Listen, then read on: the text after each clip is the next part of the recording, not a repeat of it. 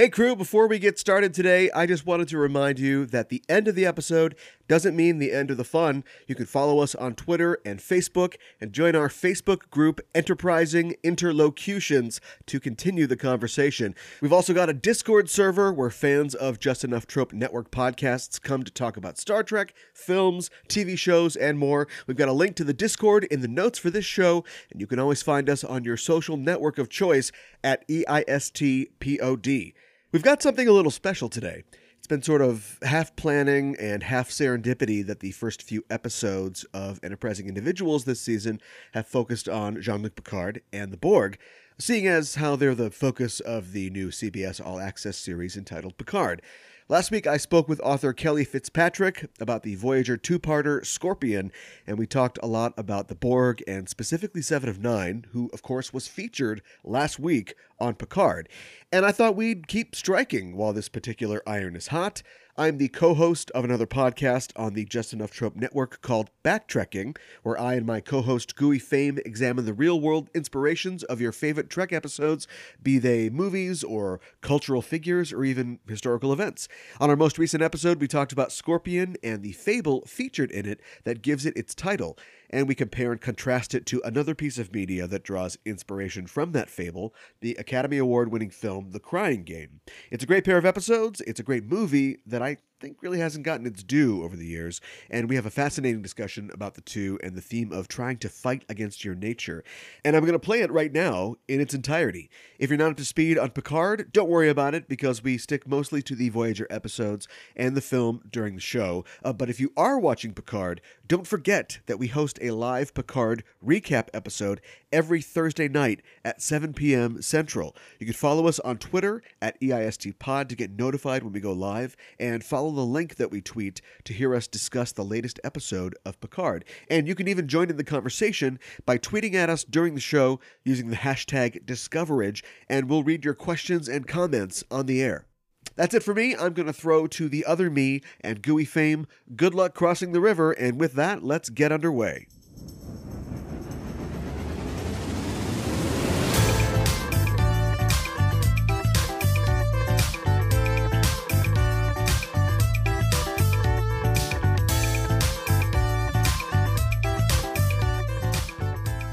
Hey, welcome back everybody to BackTrekking, the podcast where we look back at the real-world inspirations behind classic episodes of Star Trek. I'm one of your hosts, Caliban, and I don't know about nature, but my nature is to eat an entire bag of potato chips. I'm joined by my co-host. Hi, I'm Gooey Fame, and, thanks for doing this podcast with me and not stinging me. Well, we'll see. We're not even halfway through yet. We're a part of the Just Enough Trope Podcast Network, which is home to many shows about your favorite topics like TV shows, films, comic books, video games, anime, music, and more. You can find out more by going to justenoughtrope.com or by following at JustEnoughTrope on Twitter. Keep the geek fires burning. And here we are. It's episode 22. Yes. And Gooey, I'm sick of talking. Oh, you're all talked out? Not on this episode, just in general. Yeah, I've been talking a lot recently, and as the year goes on and ramps up, a lot of shows and things that we've been doing on the network have been wrapping up as well. So it's that sort of exhausted that you get after you go for a run or you come back from the gym or something like that, and you feel tired, you ache. But there's like, I did pretty good. I could eat a bag of potato chips. Oh, well, I had just heard that you lost part of an ep and had to redo it too. Like, yes. That's just absolute. I've had that happen in the past. Devastating. Yes. Yeah. Well, the story behind that was we were recording an episode, our last episode of Just Enough Trope, when we were talking about Birds of Prey, and we got about 20 minutes in, and I had a coughing attack because I'm still kind of getting over the bronchitis that I had. And so we just said, well, we can't go forward, so we'll just hang out and play Switch or something. We got back. I felt fine. Here we go. And I hit a button on the recorder, but it wasn't the record button, apparently. Oh, no. So we got through, like halfway through the review of Birds of Prey, which we did not enjoy, and realized what the situation was. And we had that was a real dark time of the soul there. No. Yeah, I've been through that. I think once with Pro Wrestling Required Viewing, we took us like 3 tries to record an episode. We had to eventually just be like, okay, we'll come back to this in a couple months when we haven't thought about this. Yeah. My my biggest, I think, professional failure in that regard is very early on when I was doing this, I went to a convention that was like a writers convention, and there were a lot of authors there, authors of sci-fi and fantasy and YA, and because I was very fortunate to get a chance to interview a lot of them. They didn't have to talk to me, but I think it was because one of the themes of the convention was development of like young writers and people, of which I wasn't. I just wanted to get a little bit of their fame on me, but they all agreed to talk to me. So I got like maybe 8 hours of interviews with different authors, and I got home and I realized that probably 60% of it was worthless. Oh, man. Because, and I didn't understand this at the time, but the way I was recording was I was using my computer because I didn't have a digital recorder at that point. And I had a mic that plugged out of the USB and went right into like an XLR microphone. But it wasn't a shielded cable. And in the environment of the convention center, which had very powerful Wi-Fi and also had, 8,000 kids who all had their cell phones on, there was a crazy amount of RF interference. Oh, and wow. so a lot of the talking and the interviews were just obliterated by that sound that you get, when you put your phone too close to your car stereo or whatever. And it was devastating. And the only thing I could do was just, take a week, wear sackcloth and beat myself. And then I went back and I ended up I published the ones that were fine, and I ended up transcribing to my website and publishing the rest of them like that as like a text sort of that's cool. article. Yeah. So you get something out of it. Yeah, but the good thing about big mistakes is you generally don't make them more than once. Yeah, there's so many things I've done that now I'm like constantly, or not even like consciously thinking about it, but like one is typically making sure I'm recording. I'm like afraid of losing any recording. Turning it on, yeah.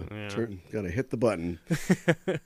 Well, before we get to today's BackTrek, I wanted to talk a little bit about the news in the world of Star Trek. I read an interview with Rebecca Romaine, who is launching a jewelry line, and she was speaking to this is not a website or an outlet that we usually get Trek news from, but she was speaking to fashion site The Daily Front Row, and they're asking her about her TV work, and she said that, quote, "I've also been working on Star Trek here and there, but I can't really talk about that," end quote. Which would lead, and this was a very recent interview, like last week, so that would lead, or has led a lot of people to believe that we can expect more from number one in the Star Trek universe, possibly in the form of a Pike series. Yeah, that's gotta be, that's like basically happening at this point, it seems. Yeah, I don't know why I agree. I mean, it's been rumored for a while. Now we're actually seeing physical things that make you think, oh, that's going to happen. But if that's a gimme, and it's not, I guess, until everybody signs their contracts, but people want it so bad, so announce it. Yeah, maybe it is the contract thing. They're like, gotta make sure. Yeah, if you announce it and people get excited, then the agent comes back and says, seems like people are pretty excited. You want to add another zero on there. Yeah. Yeah, hopefully she's talking about that. I can't see anywhere else that she, would fit unless they were going to have her be a very young girl in like Discovery or something like that. Right? Yeah. That's her era, like the TOS era. Or no, I'm sorry, she was already in Discovery. Like just going either forward or backward. It seems like she can only really be in that era. Yeah. Maybe she ends up in the future or something. Or I don't know, maybe she just plays someone else. I don't know why they would do that, but they could totally do that though too. Yeah. You're now an alien in the Enterprise reboot. Yeah, maybe Picard takes a break and he ends up watching the X-Men movies, as a joke, like an in joke, and then she's in there. Yeah, it's like I never really got superhero movies. Yeah. I don't like sci-fi, but comic books are okay. Okay, so that was a little news talk. I want to continue the tradition of our pop-ins. where we talk about pop culture for just a real brief moment. I want you to know that I just got a $4 Sonic ticket. Oh, $4. What's that? Tuesday at 11? Well, something like that. Yeah. I'm a T-Mobile customer, and T-Mobile Sorry. Well, it's an ad. Yeah. Well, maybe I shouldn't have admitted that out loud, but one of the things that they're doing is like this. It's T-Mobile Tuesdays, and they give you discounts and stuff. And the newest discount was $4 Sonic the Hedgehog ticket. Nice. And I thought, well, I'm going to go to the movie anyway, so I'll get it cheap right here. Sure. You looking forward to it? It could just be like the trailers I've seen. The Jim Carrey jokes look kind of lame, but if it's just fun and it just celebrates this character and delivers, that sort of tweener kind of action comedy that you're looking for, it could go down real easy. I feel like everything points to it being kind of generic, like all the jokes, all the fact that it's like, basically focus tested to perfection, like we got the perfect design for Sonic, and we got the world's best expert at acting against CGI characters, James Marsden, in there. Exactly. So it is all pointing to, we've got Jim Carrey, who to me seems like he might be kind of checked out. I don't know, like at least those jokes weren't bringing anything to get me excited. But I see, we see him interact with other people and characters in the trailer, but I see a lot of scenes of him on his own. Do you know what I mean? Reacting to a screen that he's looking at, or just inside of his Dr. Robotnik mobile or whatever. And that's, it's like Robin Williams. Like, you can have him bounce off somebody, but he can also just, stand there and be a comedy dervish on his own. Sure. Yeah. Maybe that's the best way to use him. Something that I like about Sonic, and I know that Sonic has some good games and he's got some bad games, and he's got some weird sort of detours in his lore. Mm-hmm. I think that have to do with trying to freshen up the original premise or gameplay of his game, but it's very basic. We don't have to worry about Echidna or Werewolf Sonic or any of that stuff. The core of Sonic is runs fast, wants rings. We've got that, and you can make a movie out of that. You can sort of take him out of his world too, and it could probably work okay. And in this case, he's out of his world. He's on Earth or whatever. Yeah, but even to me, that choice points towards they've done the, well, people want to see real life, so we had to make it set on Earth, instead of wherever. But I guess I get that, Yeah, I guess. What's he going to do? Just hang out Green Hill Zone. But bringing it to real life, though, means that we don't get him hanging out in the Casino Night Zone, which would be great. And has probably the best music. Yeah, that's the best. I love all of those types of levels, carnival, whatever, those various types. I guess it also is I guess you'd have to get kind of creative with how you make a bunch of ramps and stuff look like a place people live, but I guess they've done it in the 3D Sonic games a little bit more. Yeah, right. And next film, you bring James Marsden to Sonic's world. Yeah, there you go. I mean, that's the Smurfs did it. Sonic can do it. Space Jam did it. Yes, there you go. Isn't this kind of like the first half of Space Jam, only with Sonic? Sonic Jam. Yeah, I think this is a well-worn premise. I hope Sonic gets a human girlfriend. I think that's something from one of the games that they should adapt. This is one of those, it's gone so far, now I'm afraid to ask, but what's going on with is it Knuckles? What's the Knuckles meme? What is that? Knuckles. Which one? There's a Knuckles meme? Yeah, and it's like an alt-right thing. Oh, God, I don't know. Okay, then never mind. Forget it. Yeah, maybe I don't want to know. Yeah, maybe it's not that widespread then. Don't worry about it. Not yet. Speaking of memes, I used the Billie Eilish at the Oscars meme correctly today, and I felt 10 years younger.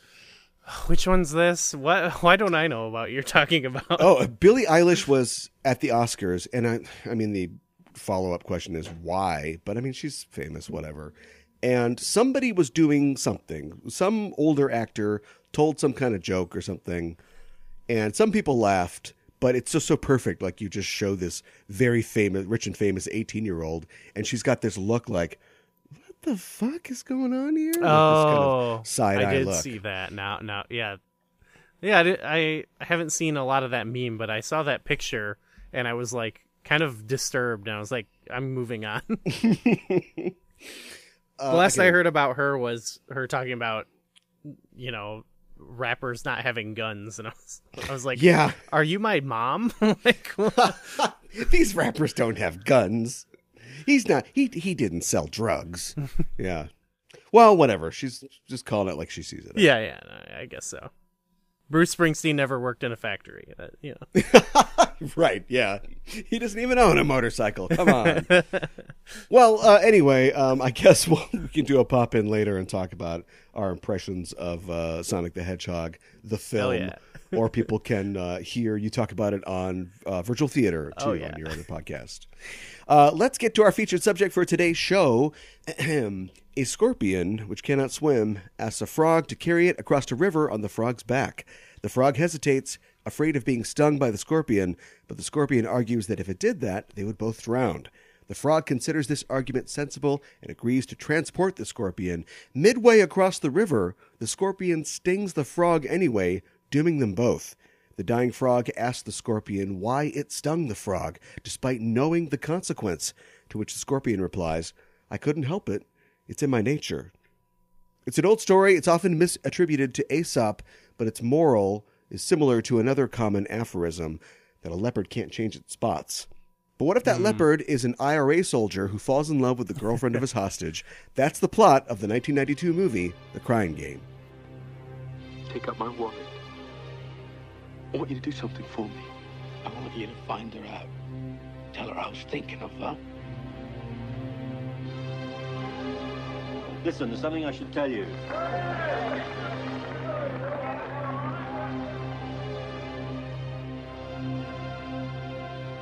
Shouldn't I go?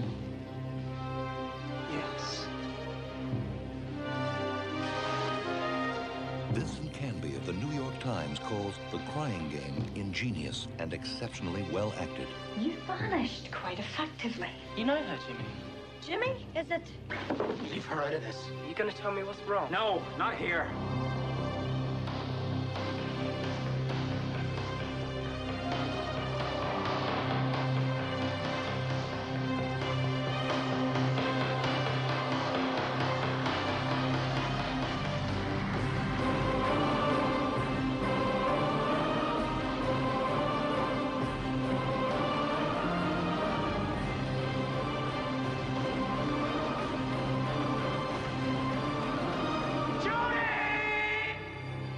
Funny the way things go. Never the way you expected. The Crying Game, for as big as it was in 1992, and it was huge, it was the Gangnam Style of 1992. Really? Has just about disappeared now. I had to kind of dig it up to watch it. Had you seen the movie before? I had never seen it. I'd only heard of it. I had no clue what it was about. Yeah. And in fact, in my attempt to watch it, first I got a DVD from the library, and it was like probably one of the first DVDs ever made. And It's terrible quality. And then did it have no cover art? Is it just totally silver, like blank on the top of the disc? Yeah, it did. And it was like a box within like a black void, and I was like, can I zoom in? Like what? What are you describing? You're describing depression. Depression is like a box within a black void. It was definitely like a prototype DVD. I feel like this should not be sold. So I was like, okay, this is probably their newest copy they could find, you know, at the library. DVDs used to come like that. They'd come in paper boxes. The cover would be, you know, just like folded tag board, and then there'd be like a plastic latch, and then the disc itself would be blank on top, and then have the movie on the bottom. And then sometimes there would be a little colored ring around the hole in the middle that would say The Crying Game or whatever on it. Yeah. And then sometimes you would get have like, if it was a foreign film, you'd have, I got this with anime a lot, like the top side would be Ranma 1/2 sub, and then you flip it over, and the bottom side is the dub. I had a copy of UHF that had the commentary track on one side. Yeah, or the commentary. Yeah, exactly. Yeah. Yep. Yeah, they didn't care necessarily about aesthetics. They just had to get it out. Yeah, and it was a storage problem too, I'm sure. Oh, 'cause yeah. now you can buy like one HD Blu-ray or whatever that's got all 6 Star Trek films on it. Right. Yeah, this movie was huge, and really the big thing about this movie in 1992, and just so you know, 2 things. One, this is totally my idea, so if you're mad about what we're talking about, come at me at KA1IBIN on Twitter. Number 2, we're going to spoil the hell out of this whole thing. So this is a movie that, and we'll talk about the quote-unquote twist or twists in the movie, and if this is a movie with a gimmick or a gimmick with a movie, we'll get into that. But this is a movie that it's best to not know a lot going in. Yeah, yeah. But when I saw this in the theater in 1992, that was me. I went in knowing nothing about it. The reason that I went is because it was very highly rated. Everybody who talked about it gave it thumbs up, gave it 9 out of 10, 10 out of 10. I think it was the first 10 out of 10 I ever saw my local newspaper give to a film. So I thought, wow. I got to go to this thing. And so, yeah, I went knowing nothing at all. Was this, did you bring anyone? Did you convince anyone to go, like Thin Red Line style? Oh, my God. Are you just collecting stories about my theatrical misfires? That's, yeah, basically is what I'm trying to... While you're collecting them, have this one too. I convinced a bunch of friends to go to The Fifth Element, which you might you may not understand this because you probably grew up at a time where it was on like constant repeat on DVD, and so your generation probably loves that movie. But when we saw that movie, they promised us, the trailer said Star Wars for the 90s.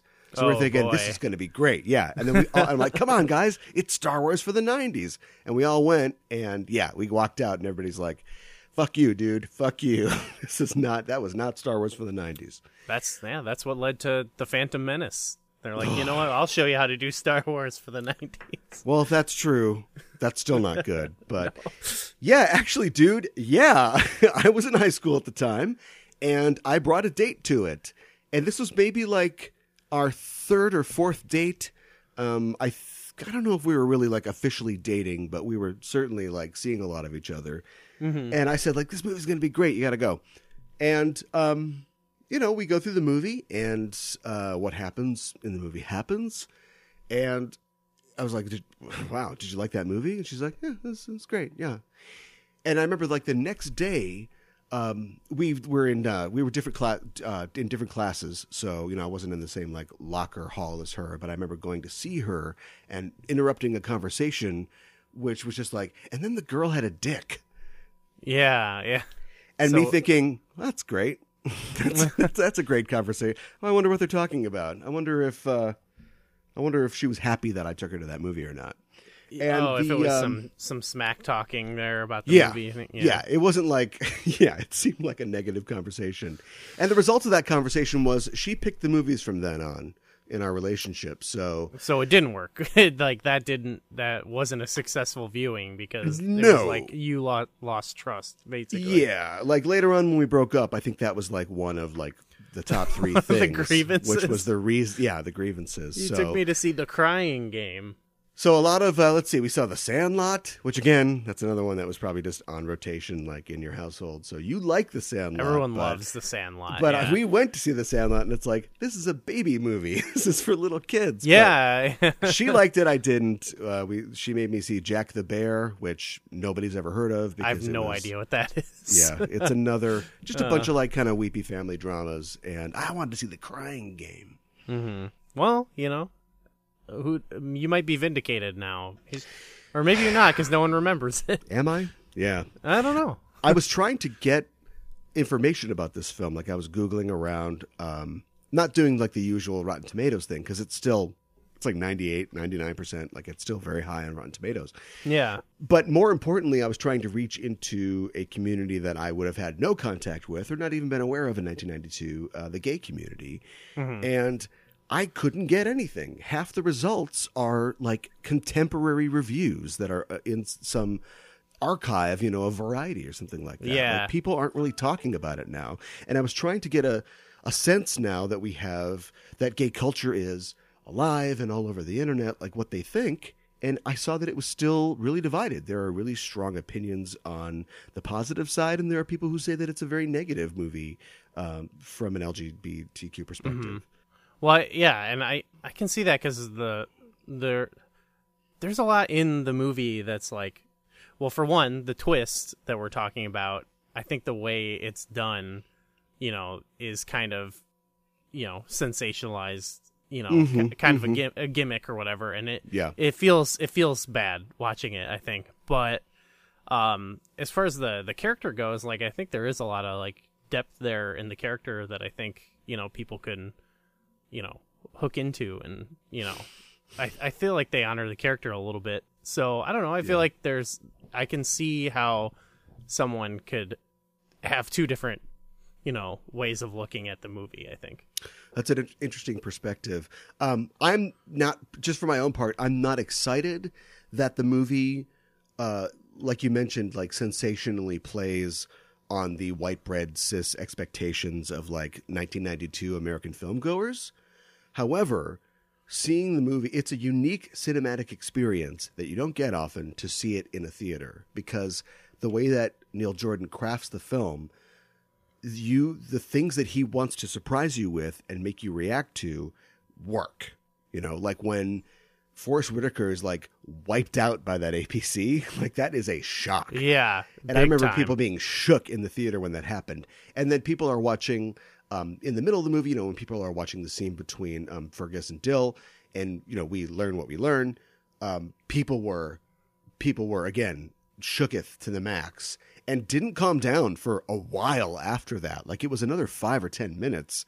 Right. People were just upset and sort of talking amongst themselves.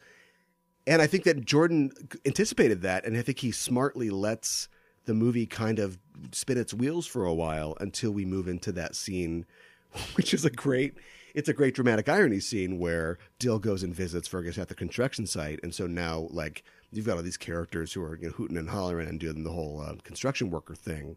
And we understand, like, the depth of what's going on, like what they're ignorant of. Yeah. So, but it's like the way they reveal that she's a transgender woman. I guess I can see, like, I understand what you're saying, and I think it works to maybe also show what the protagonist is kind of feeling, but it does, like you were saying, it plays to that sort of ignorance a little bit too. Yeah, like he knows what he is doing at this point. This movie won an Academy Award for Best Original Screenplay. Okay. And Jay Davidson was nominated for Best Supporting Actor, which a lot of people argued you kind of ruins the twist of the movie if you're worried about that sort of thing. But it's being his first movie, like, it's quite an honor for him to get Best Supporting Actor nomination. And I think he does a great job in the film. And if you look at like Jordan's output, I'm not sure how many of his films you're familiar with. He directed Interview with a Vampire. Okay. Yeah. I haven't seen that in a long time, but yeah. And he's also a writer. He didn't write that, of course. He wrote and directed Michael Collins. He is also Irish himself, and is a Catholic. So like themes of like the IRA and Michael Collins and that sort of thing are important to him. Okay. He also did a film called Breakfast on Pluto, which I haven't seen and I really want to see. He wrote and directed it. It is about Cillian Murphy plays a character who is a transgender man who is lives in Ireland basically, and is trying to sort of. It's also kind of wrapped up with the IRA. I consider it like a spiritual sequel to like this film in a lot of ways. Okay. Well, yeah, I'm not familiar with any of his stuff. Well, actually, I saw Greta. Oh, you did? Okay, yeah. Well, how was that? I at the time I went with my partner Kayla, and I remember it was one they wanted to see, and for some reason I didn't like it. I felt like it was. I also felt like it was a bit sensationalizing certain things that turned me off. And like right after the movie, I was like, well, that was awful. I said that out loud, and but they were like, what are you talking about? That was great. And like I've kind of felt bad about it since then. And then like a week later was thinking about the movie, and I was like, actually, it was all right. So I don't know. There was something about it that gave me such a negative reaction. But I'd be open to going back to that and seeing whatever it was. That's interesting. Yeah. And as far as I can tell, I don't want to speak for him, but as far as I can tell, like Neil Jordan is not gay. He is not, sort of in the LGBTQ community. Mm-hmm. But he's making these films, like he's not a Todd Haynes or something like that. But he's making these films that sort of, I'm not sure who the arbiter is, but they sort of butt up against what you think of as queer cinema. Yeah, for sure. And there's definitely some. I did like read some stuff of him talking about the movie, and it feels like there's some, there's obviously some lack of understanding a little bit of. Yeah, but not like it's. But this isn't like a Hallmark film or something like that. Do you know what I mean? Like it's like I feel like he doesn't. There are definitely things he doesn't get, but he's not like totally ignorant. Yeah, it's it seems like he really wants to help out. It's like, hey, let me help. I'll make some of these. It's like, no, we got a lot of gay actors and directors. We're fine. No, I really want to help. He's a real Fergus, you know what I mean? It's in his nature. Yeah, I guess so. He's here to save all the trans women. Yeah, or just mess everything up. Yeah. But like I read him talking about the character, and he kept saying, I feel maybe it was him, but I kept reading interviews referring to. I'm bad with the names, but the woman in the movie, they kept referring to her as like a gay man, but like as far as I could, and that might be a time thing, but everything I gathered from the movie, like she refers to herself as a woman. Everyone, like she's a woman, you know what I mean? Like right. I so that was, well, I kept seeing them, it was about Fergus going and being involved between these two gay men, Forrest Whitaker and her, and I don't see that. That makes a lot more sense. I never thought of it that way because because she is very, like domineering in the relationship, and and you can just assume that it's because she's part of his like IRA cell, and we know that Fergus he's kind of moony. He needs somebody to like kick him in the butt to get him going, but if he's like literally like directing her or like writing her as like, no, like you're a dude here. Like you're the one who's sort of, in this relation, you're the man in this relationship. Oh, wait, you're talking about the IRA woman. I was talking about, God, what's the name? I'm bad with, Dill, I was saying. Okay. In the interviews I read, they were saying Dill, Dill is like a gay man, but Dill lives in, is socially a woman, so even I think I saw Neil Jordan say that, I think, so that was where I was coming, like where there's maybe some. I also know the review you're talking about, but that one also came off as kind of transphobic, because when they were talking about Dill, they said, like the only good woman is dead, or like really a man, was what they were saying in that review, and I was like, well, no, Dill's a woman, like I don't know. Yeah. So you've got a guy who is not gay directing this film about a protagonist that is discovering he's gay, who is in love with a trans woman, played by an actor who's gay but is not a trans woman, and you got us two idiots trying to talk through this entire thing. So yeah, we're gonna have little bumps like that as we go. But anyway, whether or not you meant it, I feel like I realized something about the Miranda Richardson's character. Yes. Yeah, there is something. And she's very like, because I do feel like all the other characters have a lot of nuance to them. Yeah. Whereas I feel like her character is just like, I'm a stone cold villain. And so maybe there is something to that, but I don't know. I believe that, Stephen Ree plays the main character, and he is Fergus, and I think he's great in this film, but I've always thought that he's great. I've always thought that he hasn't gotten the spots in Hollywood that he could have, And I'll admit that I don't know, he's got a real particular look about him. He's got a real particular thing he can do. And so maybe doesn't fit into like typical Hollywood fare, but he's really good in this. He's in another, I think Neil Jordan also did the movie, The End of the Affair, that Julianne Moore was in. Yeah. And he is in that as well. And I just think that he's really great. Yeah, I know nothing about him. I know none of his other movies, but I was like immediately drawn to him. And I think with almost all the characters in the movies where there's these one-on-one scenes with him and Dill or him and Forrest Whitaker's character, like there's all this, great chemistry, acting. Yeah, I would love to see more movies with him in it. Forrest Whitaker, just talking about him, is really great in this too for the short time that he's in it. And I never know. There's a lot of things that you don't notice when you're watching the movie for the first time. When I saw it this time, of course, and the credits end with "and starring Forrest Whitaker," I'm like, oh, he's gonna die. Like he's in about maybe 30 minutes of this movie. But he's arguably one of the most famous people in the movie, so he gets like a very special credit at the end. And even if you hadn't seen the movie, if you know like how credits work, you're like, oh, I don't think this guy's not gonna make it out of this situation. Yeah, okay. I didn't think about that. I was really confused at first, though. Like I was maybe in my own head about it because I was like, is the movie about this kidnapping? That is a movie right there on its own. Yeah. But I was like, they're doing all the like beats I would sort of expect from like you befriend your kidnappee or whatever. Yeah. But it was happening so fast that I was like, what is going on? Like, what is this movie? And then I'm looking at the cover and it's got the woman on there. I'm like, right. She's not even like, I don't even think she's like a main character of this, but I was so confused. In the Mia Wallace hair 2 years before Pulp Fiction. Yeah, I was like, oh, this is like.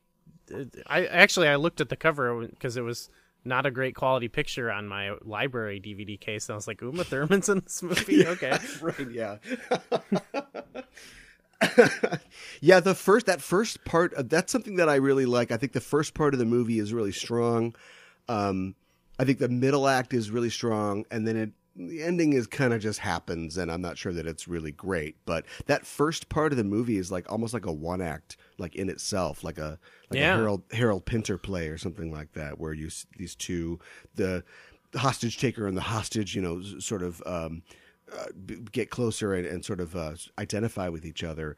And when you think about the fact that Forrest Whitaker, who is fairly young at this point, but he's been doing this for a while. He's acting with a bag on his head almost the entire time. And he just does it like a really great job. And I think he presents in his characterization a character that is not as straightforward as just, a British soldier. Like we get that there's a sensitivity to him. We get that he has different like layers there. And you think, oh man, he gets run over. We're not going to learn anything about this guy. But then, of course, the movie moves on, and we learn that there was a bunch of things that we didn't know about this guy.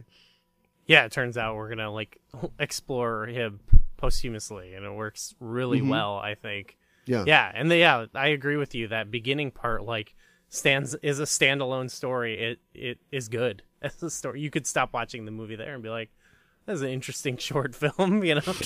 Why didn't those guys watch where they were going? Yeah.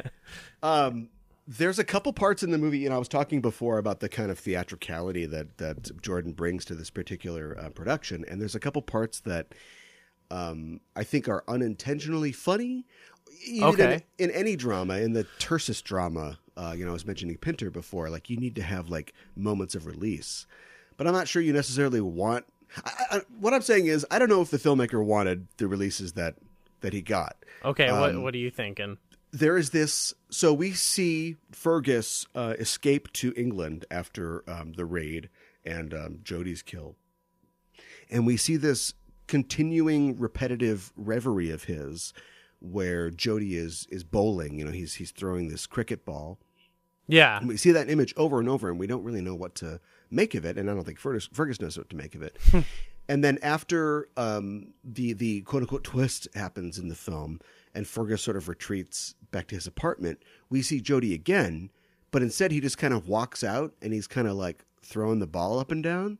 and he's got this look on his face like, yeah. Okay. And I didn't think about that. That killed in the theater. Like it was, if the intention was to be like, I guess you don't know everything about me, that totally killed.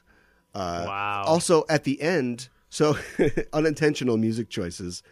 At the beginning, it's When a Man Loves a Woman is playing as we're panning over and looking at the funfair. At the end, Stand By Your Man plays, and that got a huge laugh in the theater that I was in. And I'm not sure. Oh, no. Yeah. It's kind of on you for picking a song like that, but is that all that's in your, like, are you trying to be a merry prankster with your music choices? I don't think so. Is your jukebox just real limited like White Man? I think it's supposed to be the other way around with that one, but yeah. Now that I get it. I get it. Yeah. Yeah.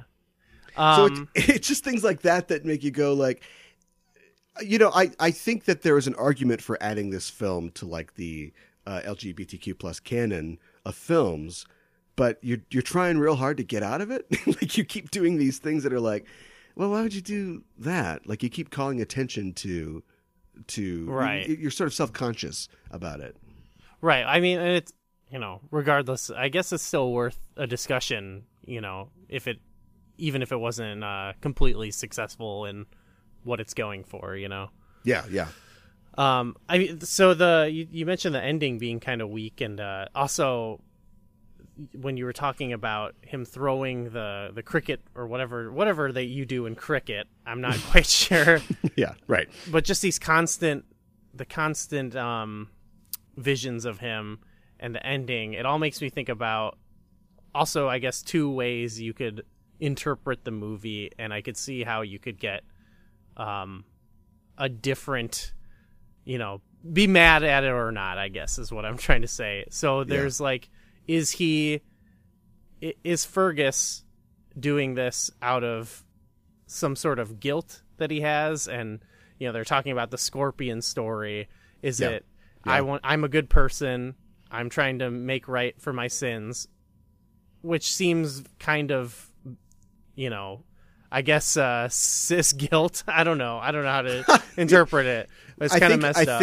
I think I see where you're going. I think that we have to just take it at face value because we've already talked about Neil Jordan and trying to help out, and being a straight guy, but we just have to judge the movie with what was made. You know what I mean? Well, yeah, but it sort of seems like that regardless. But I guess the other way I thought about it is like that.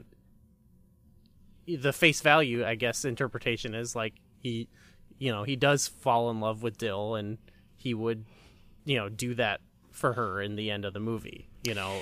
Yeah, like he did. I agree. I think that he is. Okay. Yeah, no, I think so. And I was just about to ask you that actually, because like in 1992 when I saw this movie and I was a straight, white teenager in high school. Who knew no gay people, or actually, that's totally not true. I didn't know I knew any gay people. Okay. I just thought he's doing the right thing.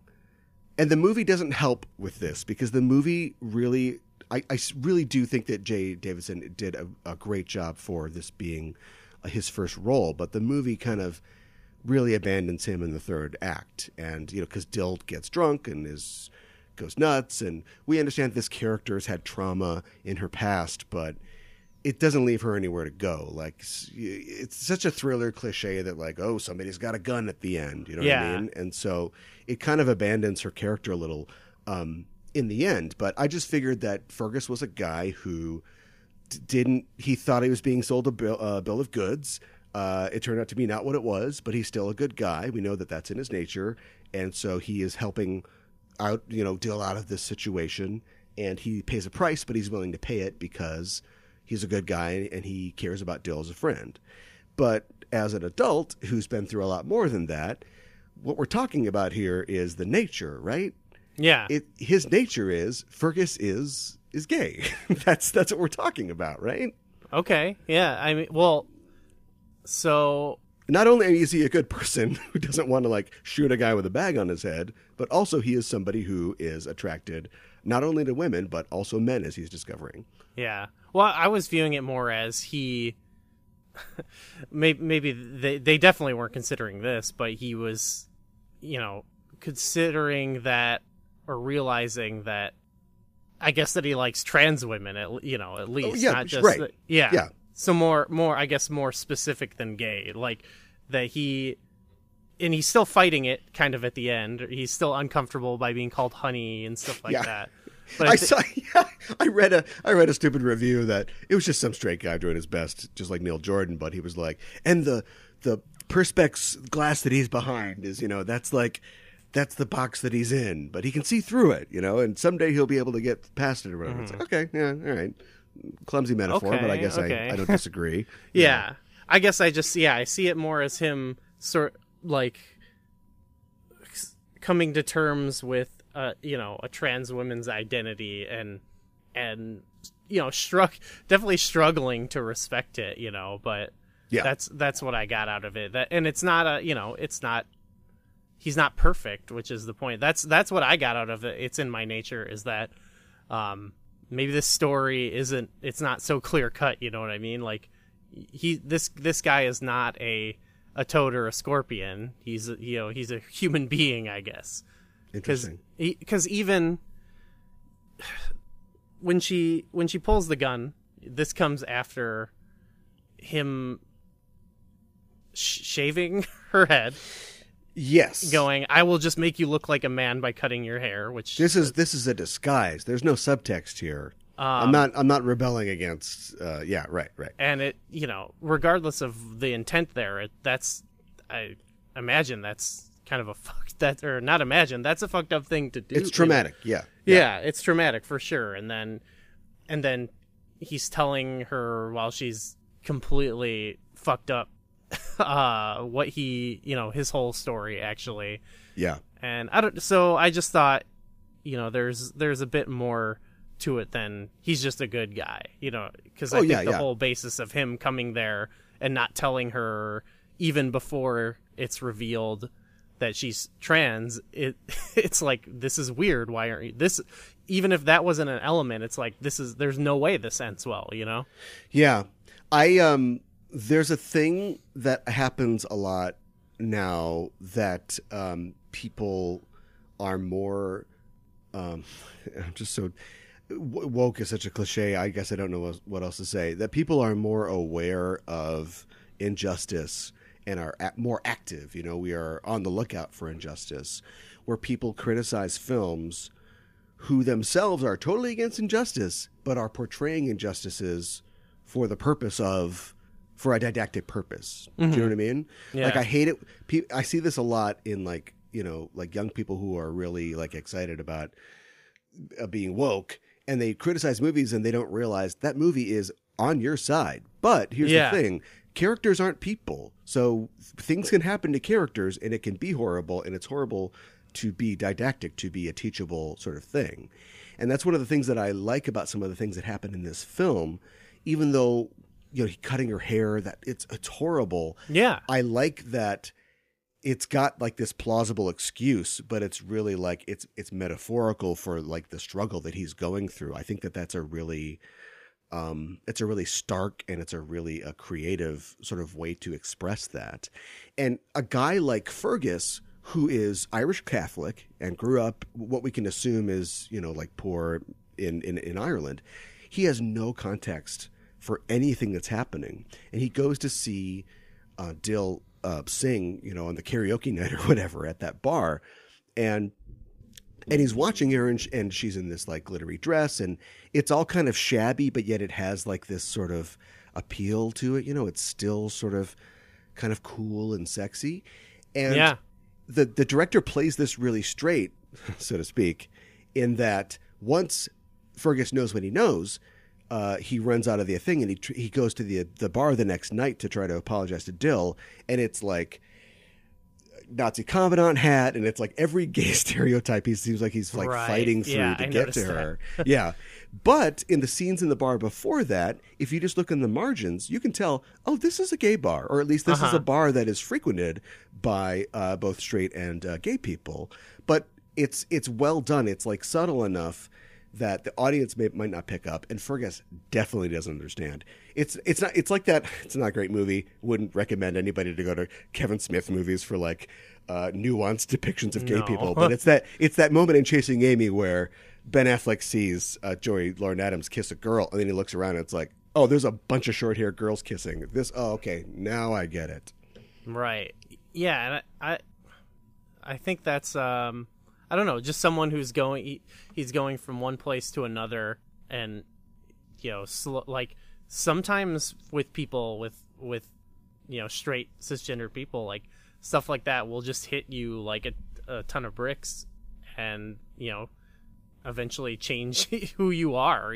Like I think we don't see the full outcome of what's happening to him, or like what he's experiencing, but I almost like that a lot more, that it's I read a review where it was mad that he wasn't like nice about this stuff, but it's like, that's what you were saying, like that's that's how he would react, that's how someone like that would react, and it's kind of the point.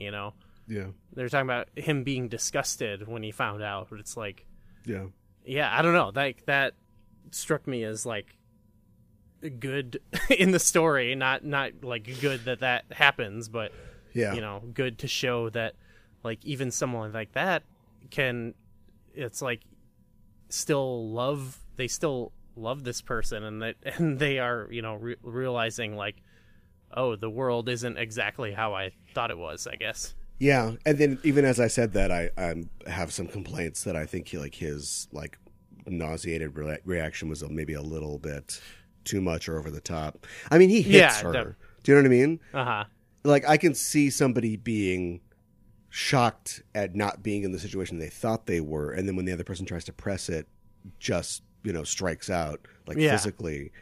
But I mean, it kind of goes into like just stereotype over.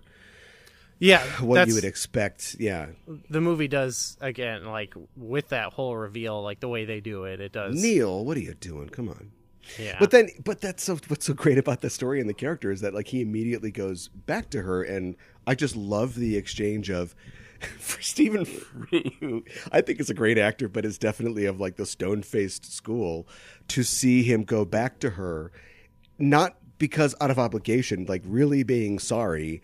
And then she's like needling him about like, oh, do you like me, or do you want to be with me? He's like, I guess maybe we'll see. Like he's just trying to work all this stuff out in his head because this is somewhere he's never been before.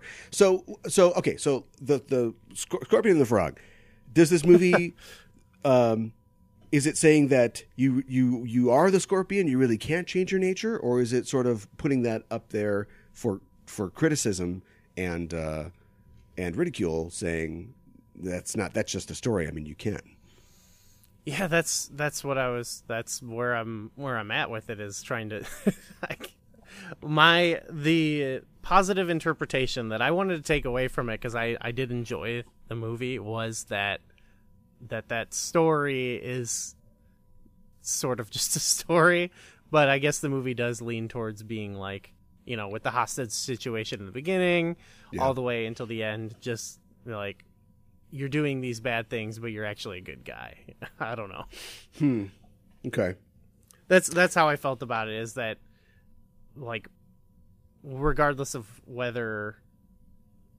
however he felt about Dill, he mostly went back to her because of guilt, like, now I'm not saying that for sure. I'm saying that's maybe in it something you could pull out of it. I don't know.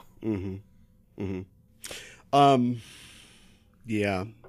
Did you, I mean, he dresses her in Jodie's old clothes, so I think that there is a suggestion of like unresolved feelings for Jodie that, can never be resolved now too. Right. Well, and then there's also when he is confessing to her. Yeah. Like, I believe he knows. He's great. Jay Davidson is great in that scene too, because it's like, oh, you kill him, you're gonna kill me. It's like, it's just really funny. Yeah, doing the finger guns or whatever. Yeah. But like, he obviously has to know. He can't be stupid enough to like think that this is going to get across at all, and you could have an get an actual response or whatever from it. But at the same time, he's going like, "Aren't you mad at me? Like, don't you want to kill me?" And it's like, yeah, it's like, I don't know. That seems like even a very self-serving moment for him too. Well, yeah. I mean, he's looking for punishment. He's looking for to be retributed against, and yeah. But still in a way where I feel like he knows he can't actually get the punishment, because she's too screwed up to do anything. Yeah, and she's somewhat passive too, as a character and a person at this point. There is just before we wrap up here, there is a lot of talent in this movie. We're going to talk about Dave. Yeah, his name. I can remember his name, but I can't remember the IRA female soldier name. Yeah, Miranda Richardson is been in a lot of stuff. She's great. Jim Broadbent, who has been in a ton of stuff and doesn't look anything like he did in this movie as the bartender, is in it as well. Golden Globe winning actor. And then, of course, Ralph Brown is Dave. And Ralph Brown is like one of those actors he's kind of like a cult movie actor guy. Did you ever see With Nail and I? Oh, I've heard of this. I've never seen it. You should. He is in that. He's in Alien 3. Okay. He's in Pirate Radio, or The Boat That Rocked, I think they called it over here. And then he's in Wayne's World 2. He's the Del Rhodey, Del Preston, the famous roadie who talks about like Ozzy wouldn't go on stage without a brandy snifter full of brown M&Ms. Little sweet shop. Okay. Yeah. That's great. That was a great role. Yeah. And he was Rick Ollie in The Phantom Menace. The guy that they told, speaking of promises, they told us was going to be the new Han Solo. And he's just a guy who just sits in the ship and goes, well, they're attacking. I just watched this movie and I don't remember. He's the slightly balding guy that flies the Flight of the Navigator ship, Padme's ship. As they leave Naboo and head to Tatooine, yeah. I remember liking the crew in general of that ship, so he's probably his big lines are, "We lost the shields," and then there's the whole thing where R2 goes out and like twists the thing, and he's like, "Shields are back." Like that's basically all he says in the film. Thankless role for sure. Yeah. Well thankless audience member. We were promised so much in like the lead up to Phantom Menace, all the promotional stuff, and they released that music video, the Duel of the Fates. It's like, oh, this is going to be great, and then we got what we got. Yeah, they dropped the ball. I thought you were going to mention him as the like comic relief of this movie, even though he does some bad stuff. He's kind of funny a lot in this movie with his little tracksuit and stuff. Yeah, and it's it's weird. I guess I don't know if there's a commentary being made about the difference between Ireland or where Fergus is from, and then Spitalfields in East London where he ends up. But he's the only person who doesn't know about Dill, like he asks Dill if her coworkers know, but you get the impression that they do. Like everybody knows. Yeah, I mean, I guess, and that I kind of like it just because it is like it does show Dill briefly as like living a somewhat conventional life, that and not just the like sad trans role that you usually see in these kind of movies, It's like you get I think a more realistic human portrayal, there's obviously awful sad things that happen, but you also see like they have a pretty decent job and social life, you're not just seeing the Dave slapping her around constantly, Yeah. And that kind of gets merged with the woman in trouble role that you would see in a lot of these noirish or like urban crime type films. Dill ends up kind of being that too. They sort of solve the Dave issue pretty quickly. That gets solved. Actually. Yeah, that gets solved really. It's not like then Dave shows up with a gun in the third act. No, like Dave's out of there. That's it. They're like, oh, is Dave following us? And it's like, no, it's the IRA. Yeah, right. Yeah. I like that scene where she's like, he's down there. He'll be real mad if you like ask me to go out tomorrow night. And then if you kiss me, oh boy, he'll be over the roof. He's just down there like all grouchy and yeah, and he won't leave. It's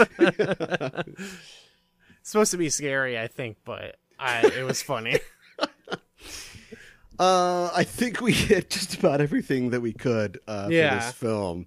I hadn't seen, like I said, I hadn't seen this since I saw it, so it's been like 25 years. But watching it this time, I was like, oh no, I remember that. I remember that. I think I remember just about everything that happened. So it's I think it's a simple movie, but I think it's entertaining and gives you something to think about. I just wish that I had been more perceptive when I saw it way back in the day. Yeah, this is my first time, obviously, and I still, I liked what it had going for it, regardless of maybe what was intended or not. I loved it. Well, that's it for The Crying Game. We'll take a break for a word from our sponsors, and we'll be back with more BackTrekking.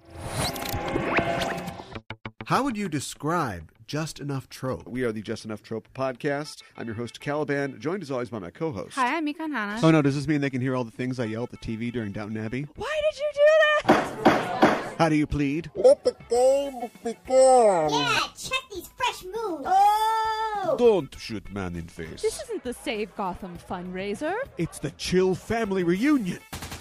Master Yoda assigned a Padawan to this bold Jedi. I think it's pronounced Padawan. Oh, Padawan, excuse me. Hey, it's getting late. I think Ralph's going to want his motorcycle back. Go jerk off the pictures of Dean Gray. I am freaking getting old. Yeah, I noticed the life clock was blinking in your hand. Get out of here, Wilson. Go fight the Teen Titans or something. I'm unkillable, not unwoundable. You like Sailor Moon, right? Why don't you sail on his Wow. Just Enough Trope. News, reviews, and geek fondue. Every Monday on the Just Enough Trope podcast network. Loving me never have a say. You so sorry. What?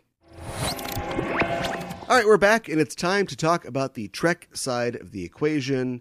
The citizens of the Federation are good people at heart. They accept other people. They are about personal freedom. It's really like a fun social anarchy, basically, in the best way. But what happens when they run into a civilization that is all about control while espousing being all about collectivism and self-improvement? That's the Borg, everybody. The Federation versus the Borg. And Voyager, even though they are far from the Federation, still has to deal with the Borg, which they do in the Voyager episodes Scorpion Part 1 and 2. In the heart of darkness. My God. In the eye of the enemy. More bodies. Dozens of them dead. Evil has a brand new face. Who could do this to the Borg? Their only hope is the unthinkable. What if I made an appeal to the devil? An alliance with the Borg? Could this be the voyage of the damned? We're making a fatal mistake. On the next Star Trek Voyager. At death's door. We're going to war. The crew must make a deal with the devil. We have an alliance, do we not? At the gates of hell. They said your galaxy will be purged. Keep your friends close. We will not be assimilated. And your enemies closer. This alliance is terminated. Resistance is futile. On the next Star Trek Voyager. A very different interpretation, I think, of this Scorpion story. Or maybe just the opposite interpretation.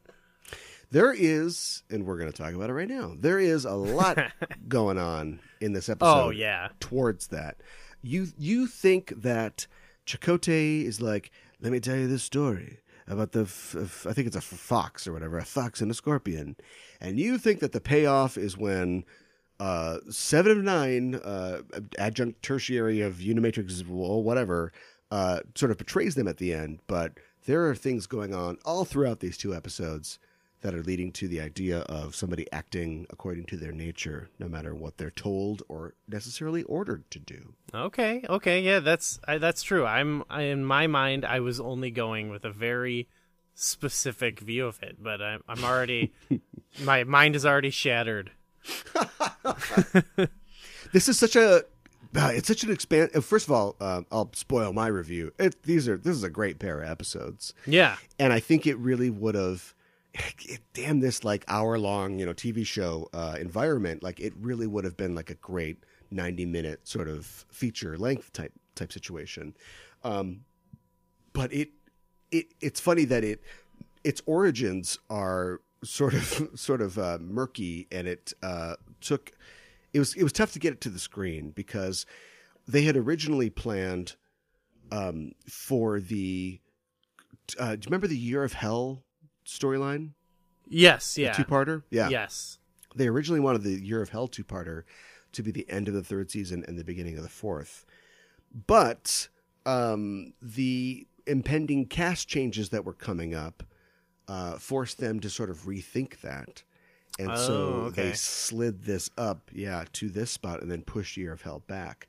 So in midway through the third season, there's an episode where Kes is traveling back through her own timeline, and she mentions the Crinum and the Year of Hell.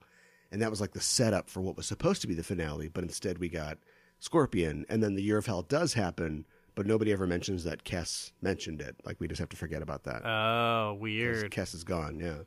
Oh, that's a bummer. That bothers me now. But this does come, I think, at a great place in Voyager's storyline, because this is like, I guess like what, halfway through the third season would be the midpoint of 7 seasons. So this is at the end of the third season, but it's really like kind of the midpoint of the show. Like, this is where we've had trouble, we've had problems, we've tried to cope with and get used to the idea that this trip might take a long time. But when we run into Borg space, it's like, okay, like, this is it. I've promised you hardship, I've promised you challenges on the way back home, and this is where it starts. Yeah, and it does a really good job of making you feel that. And that, especially for me, who has only seen select Voyager episodes, and just kind of jumping in. Like if I jump into Best of Both Worlds, for example, I just kind of always have a vibe of where it's at in the show. Yeah. And you describing that for Voyager to me now, I go, okay, I felt that way, and I didn't actually know that before watching it. Mm-hmm. So it's really effective in getting that over. Well, speaking of Best of Both Worlds and its placement, I mean, this is Voyager's Best of Both Worlds, really. Yeah, exactly. That's a great in the same way that Best of Both Worlds sort of dropped the gauntlet, is like, this is where we're going now. Like, we're taking it up a notch. Yeah, especially in this, where it's like, we have brought aboard a new character. Yeah, no kidding. That doesn't happen a lot in Star Trek. Well, if it happens around this time. I have this like theory about the third season is where Trek shows really begin to take off, and then the fourth season is where they change the game. Do you know what I mean? So like in DS9, that's when Worf comes on board. Mm-hmm. Now you're talking my language. Yeah, right. And the Dominion War is brewing, but now we've also got the Klingons in the mix, and of course they'll be very important going forward for the rest of DS9. TNG, we've got Best of Both Worlds, obviously. It leads me to ask, what would the fourth season? Okay, so if the end of the third season of the original series hadn't been the end of the series, and also hadn't been Turnabout Intruder, which is the worst episode of the show, what would have been the cool cliffhanger for season 3 of TOS, and then what will we have seen in the fourth season of TOS? Ooh, wow, that's probably... Because I feel like they got into bringing some big stuff back in the movies, like with Khan and whatnot. Yeah. So I don't know. Maybe we'd have. I don't know if Khan would carry a show like that back in the day, like as a long. They wouldn't do arcs, but yeah. Well, they did. They had like one or they had one or two like sequel episodes. There was a Mud sequel episode.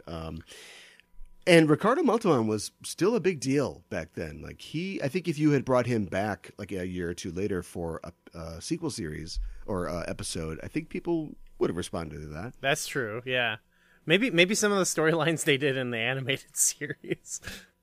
I don't know anything about it. Began as scripts, for Star Trek, so that's possible. The funny thing about that, you know what?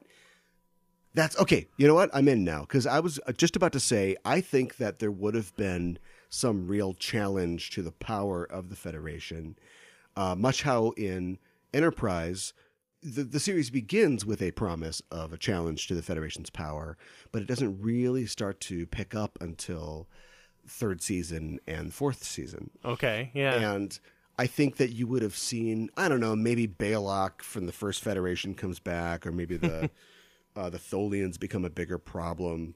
Yeah. So when I was thinking about the animated series, there's a lot of animated series episodes where they're just talking to some weird guy this week, a godlike alien. They're never going to come back here. But there is a very specific episode where they face, the Zinti or whatever, like the not the Zindi. No. Okay. I don't. It's one of those things where it's like a TZ something or other. But they're like these cat-like aliens. Oh, I've seen that. Okay. Yeah, they were created by Larry Niven, and they're actually like in his Known Space series. So I'm not sure like how the rights would work here, but they have like their own empire, and they're like this kind of dangerous foe. Maybe we would have gotten to like a big deal with them, and then that would have shaped the fourth season of the original series. Okay. Although you're right. That'd be kind of cool. It was all about the big reset back then. They barely ever did any kind of ongoing plot lines, which is weird because you had like soap operas and stuff like that. Yeah, maybe it was just with that type of show, you just want to hook them in real quick. Marshall Dillon's just killing some new idiot in a cowboy hat every single week. I think with the movies, they kept doing like Kirk being like, I gotta get back in the saddle. I can't take this anymore. Like maybe they could have done a lot of, you don't need an arc to do this, but maybe they could have done a lot of episodes about like the opposite, where it's like, maybe I need to retire. Maybe I gotta call it quits. This is run. They had some of that. He's like, I'm in love. I need to be in love. I met this woman named Carol. She's perfect. Yeah. Yeah. So then you flip it, and it would still fit. The movies would still fit if he, did step down. Such a modern fan. How do we fit this into canon? I don't know. I don't know about all these weird things. Every conversation I have about Voyager is always tinged with this feeling of like what could have been. Okay. Like they did this, and if they'd only ... And something that I really love about this episode is that it really explores the idea that they have to make hard decisions. Yes, 100%. As the only Federation ship out here, and also that's going to mean that they need to give orders that are tough to give, and people will have to decide whether they want to follow those orders.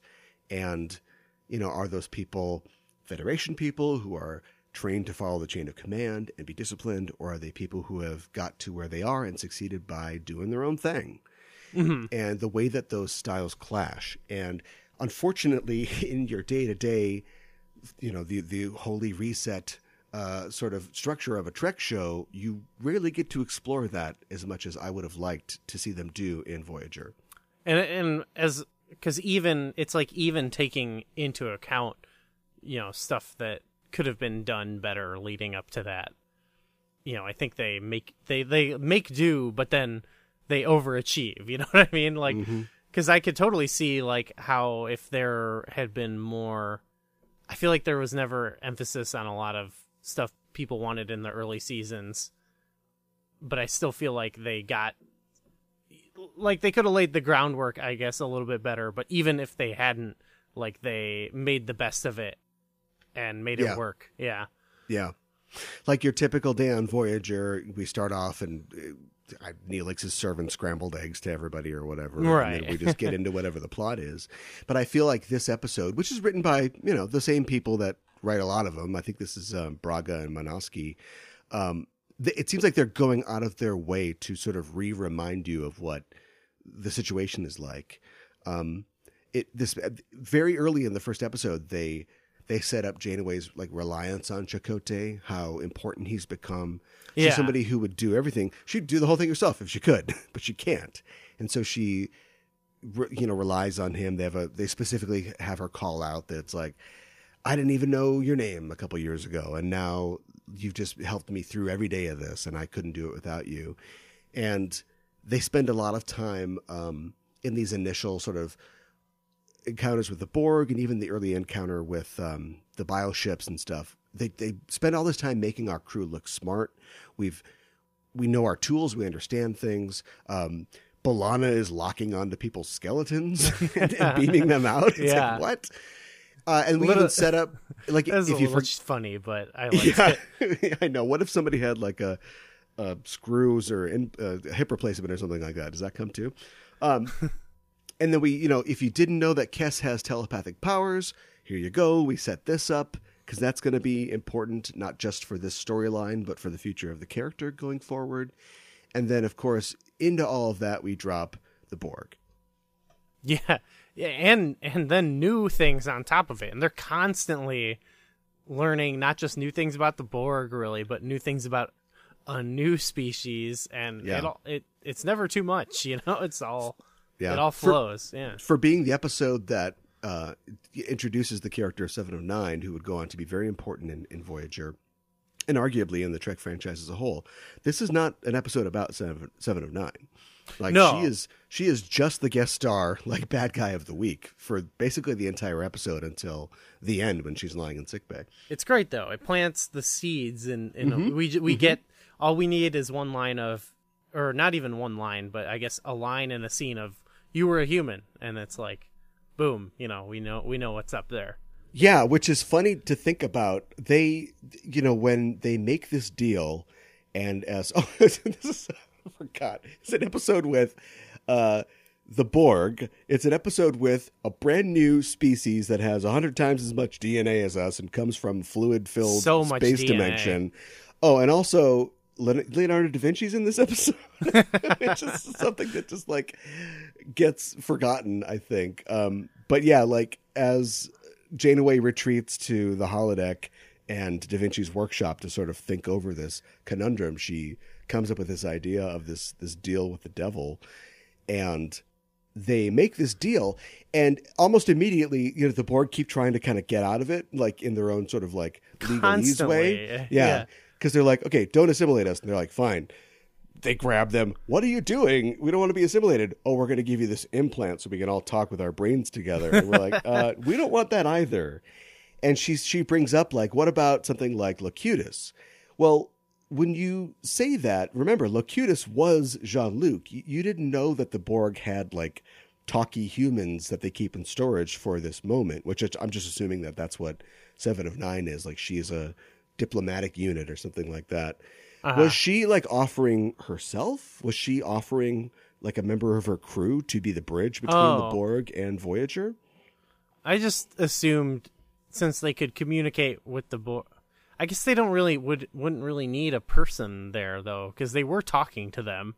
Yeah, I don't know. Yeah, that's true, but they weren't really getting anywhere. It was all these like barked commands and stuff. And so they deploy 7 of 9, who I'm just assuming, like, every once in a while the Borg must find a race that they either can assimilate or for some unknown reason they need to talk to a while before they assimilate. And that example that we see is in Best of Both Worlds when they use Jean-Luc Picard to say... and you have to wonder why I'm assuming they do it because the Borg aren't dumb. Like, they think they can win this fight, but it'd be great to, like, have a bunch of ships left when you win the fight. So instead they make Picard say, hey, why not just give up? It's like Howard says in Uncut Gems. You want to win by 1 or you want to win by 30 points? There you go. Yeah. So they just have somebody like 7 of 9 lying around who happens to be human. Maybe after it didn't work with Picard, they're like, well, we got another human in store, Yeah, right, yeah. Some idiots flew out to the Delta Quadrant a long time ago. From Janeway's perspective, I have to just think it's like, you've got to have something that can talk to us, like... Yeah. I think it's a fair assumption that you could rig up a human. I love the contradiction of how determined and how hard she is, but at the same time, she is she calls it a deal with the devil or an appeal to the devil, but she's doing this thinking, I know we can do this.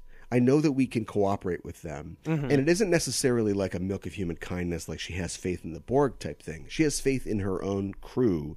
And the fact that the Federation has negotiated its way out of worse things in this. Do you know what I mean?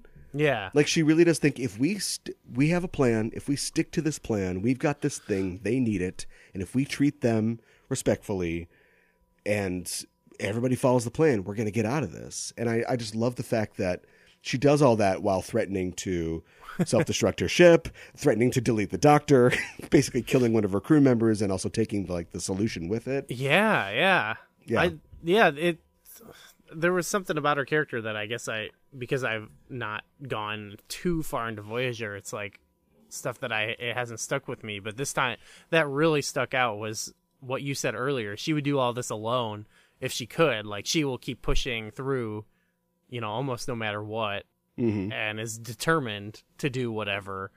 And, for better or for worse, it feels like, or, like whether you think it's right or not. And I think that ends up being a storyline even when after they have 7 of 9 a little bit in the follow-up episode to this. So yeah, I dug it. Yeah, I liked it a lot. 100% that CO for sure. Yeah. Yeah. Sometimes where I thought like maybe they should show someone like more than Chakotay, but like the doctor didn't seem too bothered by it. That he might be deleted. He was just like, well, I hope that doesn't happen. Yeah, right. I don't know. That's my only like kind of gripe a little bit with Voyager. Sometimes it's like, I feel like someone would be upset by this. Well, somebody is. I guess. Yeah, that's fair. Yeah, and that is Chakotay, who I like the fact that when she gives her plan to everybody, because first of all, I love how they pull into Borg space. There's Borg everywhere. And they're like, we found this one spot where there's no Borg. That's probably safe, right? Yeah. It's like, no. Is it maybe that the Borg are scared to go there? And that's what it is. But then she lays out her plan and she goes, here's what we'll do. We'll do this thing. We'll do this exchange. They'll escort us through. We've got it. And you can see, like, everybody in the room is like, all right, boss, that doesn't seem great. And as soon as they leave, Chakotay is immediately like, this is not going to work. You can't trust them. Here's a little story about a scorpion and a fox. And I don't think it's going to work. And he still does it, which is an important milestone because he's the guy who quit Starfleet, but he respects the idea of the chain of command. But I also love the fact that they're literally sedating her for surgery. And she's like, keep the Alliance together. And he's like, okay. And then almost immediately after that, he's like, all right, we're breaking this alliance. Shoot those guys out of an airlock. Yeah. Let's get out of here. Yeah. That was good. Yeah, that was great. And it's so fascinating because humans will argue endlessly that it's important that they all have free will, that they all have a voice and a say in it, while 7 of 9 mocks them for that. And yet the second the commander goes down, the second in command is like, no, I have a different idea. And we start to see like the disadvantages and the drawbacks of individualism.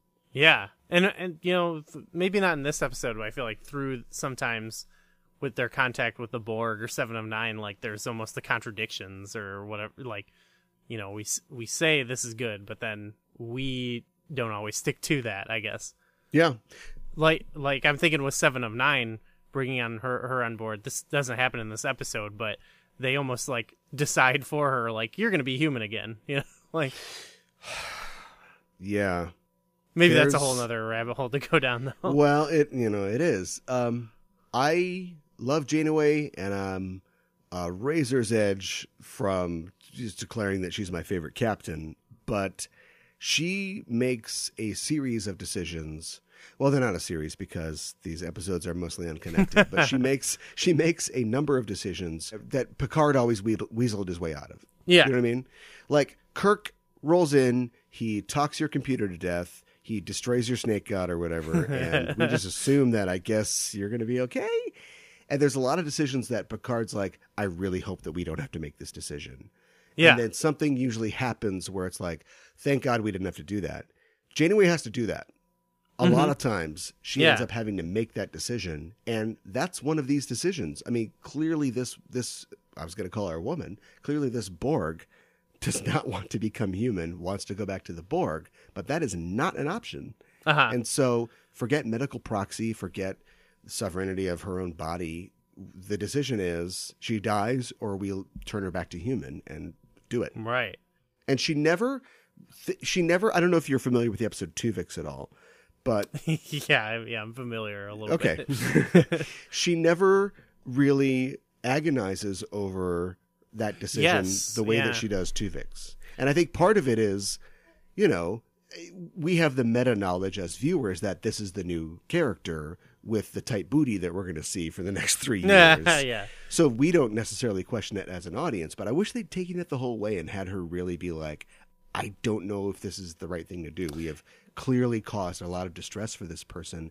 We have basically like birthed a baby that we're going to have to take care of. And she does take care of her over the next 3 years. But at that moment, maybe there's too much stuff going on, but at that moment, it's never, the weight of the decision is never really like, is weighed all that much. That's mine. Yeah. My issue is like, cause I do believe, you know, I'm sold that Janeway would make that decision. And, you know, while it's wrong or whatever, like, you know, I believe as a character she would make that, and it's like complicated, but then it's like the next 7 of 9 episodes she's like, this is where the consequence doesn't come in, where 7 of 9's like, you know, okay, teach me or whatever, like, you know, like, I want you to like me, Janeway, and it's like 7 of 9 should be mad at her for like the rest of the series, you know what I mean? Like, yeah. I'm okay with the decision, but like they immediately made the character be like, you know, now I'm your mentor. It's like there should have been another character she connects with or something, you know what I mean? Like finds her humanity or whatever, but like Janeway, I feel like never has to like make up for it. Like she can talk to the doctor or Naomi Wildman, but whenever she sees the captain, it's just like, no, forget it. Yeah, but you know, conflict in Star Trek is that would have worked because, you know, behind the scenes, famously, Kate Mulgrew was not excited about the addition of Jerry Ryan to the show. Oh. And yet she is such a fucking professional, as is Jerry Ryan, that you never see that in any of their scenes, but they hated each other. Yeah. Wow. Well, they both are killing it, so. And even after Janeway makes that decision, which I think is totally the Janeway decision to make, you've got somebody like Chakotay who, if Janeway didn't recover or was still recovering, Chakotay might have been like, okay, prepare a torpedo tube and bye-bye 7 or 9. Just get rid of her, too. Yeah, no, totally. Because he just flushes those other guys. Like, she survives by chance. Like, he blows everybody out of there and does a little Borg mini genocide, and then they're like, oh, one Borg survived. It's the one who had her name in the credits. Yeah, and Chakotay, they only briefly mention it, but they talk about how he was like connected to the collective. Right. I thought that was something they could have like played up a little bit more, but it was effective what they did, and I guess it made their solution a better surprise, a better twist. Yeah, the episode where that happens to him is not very good. So. No, I actually remember that one a little bit, and I just remember thinking like, oh, this is what they're gonna do with the Borg? Okay. Yeah, they'd had that, and then they had at the end of I think another Chakotay episode where they're on this planet, and it has nothing to do with the Borg. And then the last 20 seconds, they're on the planet, and Janeway's like, "What did you want me to see? We found something in our scans." And they pull back this thing, and it's like, "It's a Borg," and they're like, "Oh no!" And that credits. That's it. So it's like, okay, I guess the Borg are gonna show up pretty soon. Well, I guess it's good that. Like this is, I think it's the first big Borg episode in Voyager, and they immediately, like, they subvert your expectations. In the teaser, yeah. Oh yeah, they immediately blow everything you know up. You know? Yeah, and they're like, you want to know about the Borg? Well, guess what? You're learning about species something numbers. Not aliens, not Geiger aliens. 8472. Yeah.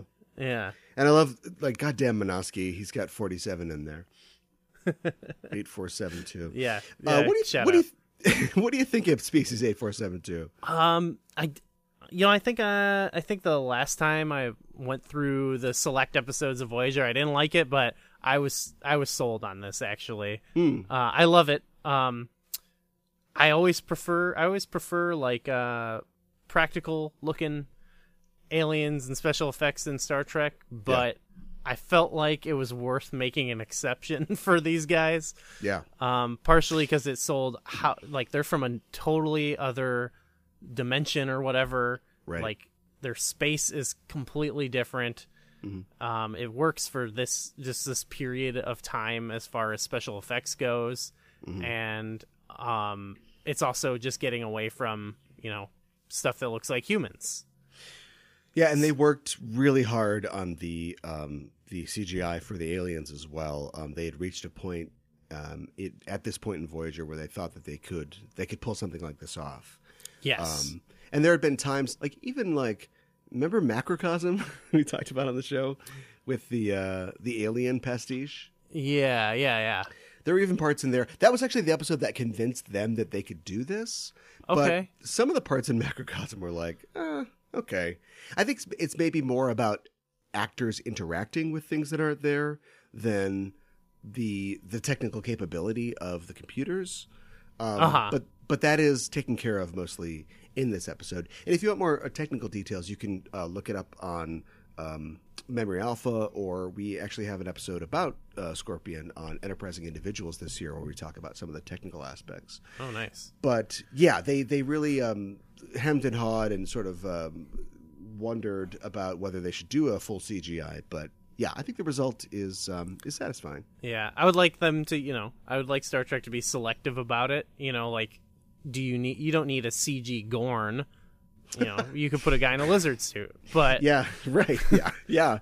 But you get him in Enterprise, exactly. But in this, it's like you can't just put a guy in a suit, and they designed it for that reason. Yeah, they gave it like a third leg, and the way that they have those, their neck is like if you took the skin off of somebody's neck, they have detached tendons and parts that you can see through. They designed all those things so you would know that there was not a person in there. It was all CGI. Yeah, so really clever all around on the design, I think. I think that they're a little too power creepish. You've got to get something that can beat the Borg, and the Borg is the toughest there is. Then these guys have 100 times GNA, and they've got psychic powers, man, and they can spit acid, and they've got 3 legs, and and their ships can do a Voltron gun thing that makes a Death Star that can blow up planets and stuff. I kind of liked it though, because when they introduced the Borg into Star Trek, it's very much like you think you can beat anything, but what if you had to fight something that you can't beat? Basically, it was very much that. This isn't John Colicos with blackface on. These are space zombies. Now what? Yeah. So it's like what? Yeah, it is power creep or whatever. But I think for this purpose, it works. I don't know. I kind of loved it. I didn't know the thing about. I missed the line about 100 times DNA or something. That's like some Dragon Ball Z power level stuff, but no. And they come from fluidic space, which I think that if you could take anything away from this, that's it. That's crazy. Yeah. That's insane. I know. Imagine you think of the primordial soup on Earth. Imagine if the universe was primordial soup. Right. What would come out of that? Or how does it even work? I'm not worried about ships because we've established that Voyager can maneuver in atmosphere. I think it goes underwater, I think, in later episodes. But if you generate a warp bubble, you are changing space. So it doesn't really matter what medium you're in. You can still travel at warp, right? But if you're, so. But if are there planets in their universe? Are there suns? How does that work? Is there gravity? Yeah, right. Why'd they build ships? I guess they go faster through the. Yeah, and plus the ships are made of the same stuff they are. So, do they secrete the ships, or are these shit ships? Is that? Do they shit the ships? Oh my gosh! I'm detecting species 8472 shits off the starboard bow. Again, I like that it's you sort of expect, we're in the Borg territory, so we're going to spend this series learning more about the Borg. You're going to be surprised, that Star Trek loves, iBorg. They twisted the Borg somewhat, Yeah. So you expect that, but then they come in and they're like, fluidic space. Whoa! Whoa, okay. What do you think about that, Leonardo da Vinci? What? Yeah, they should have asked him specifically what to do. What do you think about these aliens? Yeah, none of this bullshit. You're talking about crap, and I come up with some great idea. Well, here it is, Leonardo. We've got fluidic space aliens. What would you do? You're a genius. He'd figure it out. They do that. I love those shows where you just assume that this guy's a genius. Like when you bring Shakespeare to, the 21st century, and he's like, no, I get it. It's a cell phone. It's words through the air. Because I'm a genius. Genius genius knows no time zone. And they kind of do that later on. The Da Vinci character comes back for another episode where he gets his hands on the doctor's mobile emitter. And so he finds himself in a, culture where he's seeing alien technology and different aliens. And he thinks he's in like, oh, this is the Americas. But he's like, check this out. This gun shoots lightning, and it's like a phaser. Okay, I've never seen that. That sounds cool. It's okay. I don't know if it's great, but they do fly that they get that glider to work though. Oh yeah.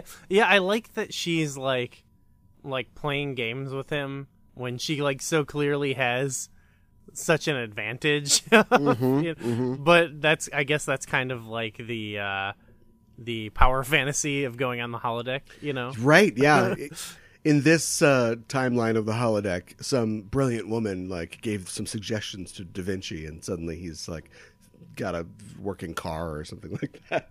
It is. Instead of flapping, why not soaring? And he's like, "Oh, I'm so dumb. I didn't think of that." Yeah, she would have loved Assassin's Creed. Yeah, no kidding. Yeah. Oh, yeah. That would be an awesome holodeck experience. Oh, I'm a badass assassin, and Da Vinci wants to be my best friend. Yeah, Da Vinci wants to hang out with me. No big deal. I love the Borg action. I love the Species 8472 action and everything they go through in this episode. But something that I really love is the conflict between Janeway and Chakotay, which, like I mentioned earlier, I don't think ever really gets explored all the way, but this is, you take what you get. And I love the fact that they are so in sync and so chummy early on when they're not being challenged. And then later on, they have a fight, I mean, they basically he tells her, you're wrong. You're wrong. They're too dangerous. You have a thing. Oh boy, man's telling a woman something where you don't know when to step back. You think you see it too clearly. You think you understand the situation. And he's got a point, and she's got a point too, that they have an opportunity. If we could wait for them to fight it out, but if we wait and one of them wins and it's the wrong one, then we're double fucked, So we need to move now when the chaos is. And she only wins the argument because she's the boss. And later on, when she's not the boss and he's the boss, he makes a different decision. And when she wakes up, she's pissed. Yeah. And I can't remember. Love that. I can't remember if court martial comes out in the air. I mean, what's she going to do? They've got 60 years to get home still. But she's of the mind that he had no right to do that. Now, I kind of disagree with her because if she's incapacitated, I mean, there's a precedent for standing orders, but if she's incapacitated and he doesn't know if she's going to wake up, it's his ship. Yeah, no, that was what was good about this was I feel like there's you can almost look at both of their sides and go fair point to at least some of it, okay, I get what you're doing. And I guess in the end, they both had ideas that made them successful. So I love that. And even with those disagreements, they're still able to work together at the end. I love the little, the little magic trick that Janeway does, where she's, they have the disagreement, and she comes back to Seven, and she says that I sent her to the brig, which is kind of like an olive branch to the Borg, saying he killed your people. We put him in jail. But then when the Borg turns on her, she's like, codename Scorpion, and they're ready to spring the trap card that they had ready to go the whole time. Yeah. I like, because at first I was because she just goes, well, we just need to get along, and we can disagree, but we just need to get along or whatever. And I was like, well, this seems like I'm sensing a cop out ending coming here, but it wasn't. It just felt like let's just get along now, even though we have disagreements. But it sounded like, then they reveal the plan, and you trust that they came up with a sort of a compromise, that, or at least not a compromise, but they took both their perspectives to create this one, because Chakotay has this whole story about the scorpion, and right. The moral of it actually turns out to be not just don't trust the scorpion, but you got to sting the scorpion while it's not looking. when you're close enough to let it go. That's funny. Yeah, I mean, like, people's natures and them cleaving to them are all over, this episode or this series of episodes. People just not being able to be swayed by something, or just being, we are the sum of total of our experiences, right? Like, right. Chakotay is somebody who watched authority and watched the Federation just leave when he needed them the most to protect, like, his home and the Maquis. And so, yeah, I mean, you kind of get where everybody's coming from. And I don't know, like, it's one of those things where I don't want to say morality is subjective. I don't believe that. I think that there is probably, I don't know. Well, question for you. Okay. The Federation has its ideals, right? Uh-huh. They pull into a planetary system where the people of that system are doing something they don't like, something that they would consider like a rights abuse. What is their responsibility to those people, if any? Oh my gosh. This is like every Prime Directive episode boiled down. But I've heard people say that the Prime Directive is a great idea, but I feel like I've heard more people say that the Prime Directive is a bad idea, and it is cowardice for a society with so much power to do good, to see bad things happen and to let them happen. That is like the definition of evil. Right. But then I guess it's like, who's deciding these things? Like, do we think Starfleet, like, can you do the flip side of the Prime Directive? You have that rule, but then you could actually decide what's right or wrong, or what, like, let's not interfere here because of the X, Y, and Z. Like, I can just see it being subverted, or the morality being decided by who, like, it's just, it's playing God. Yeah. So I think, I don't know, I do believe, though, like, maybe it isn't up for you to decide for other, like, you as a culture to decide what's good for other people, like, when you need to take care of yourself, I guess, in general. But I've not seen it on a scale like that. I only can see it in terms of like our country, how we live. And it's like, it does feel like, sometimes hypocritical to talk about human rights abuses, at least from the government's perspective, when it's like, we need to solve some things ourselves as well, Right. And not, but I mean, doing those, I don't know, like, maybe I'm naive, or maybe my philosophy is just too pie in the sky. But, like, I believe, like, the right thing to do is to do as much with some education, to do as much good as you can. Uh-huh. And if you do that, even the bad that you end up doing wouldn't equal the good that you end up doing. Do you know what I mean? Like, the unintended consequences of doing something bad, and maybe it's utilitarian, I don't know, but might hurt some people, but you ultimately will help more people, which is maybe what a straight Irish filmmaker thinks when he makes a movie about about LGBTQ people, and he is not part of that world at all. Just to bring it back home. Yeah. It's just so hard to think about it in the terms of Star Trek. Like you said, it's pie in the sky, but, like, at least what we knew about Star Trek at this time, or even like during TNG, it was extremely pie in the sky. We were very arrogant about how good we were and the good that we could do, I think, in the 80s and early 90s when these episodes are being written. For TNG. Yeah. Oh man. Don't fail to do good because you don't know, because you feel like you don't know enough about the situation. Okay. Do you know what I mean? Okay, yeah, no, I can see that. Maybe I don't know if that's true or not, but I just from the particular example of for gay and lesbian people, like, if you're somebody who's straight and you want to help, you're going to make mistakes, and they will tell you that you have made mistakes, and then you can change it and not make those mistakes anymore.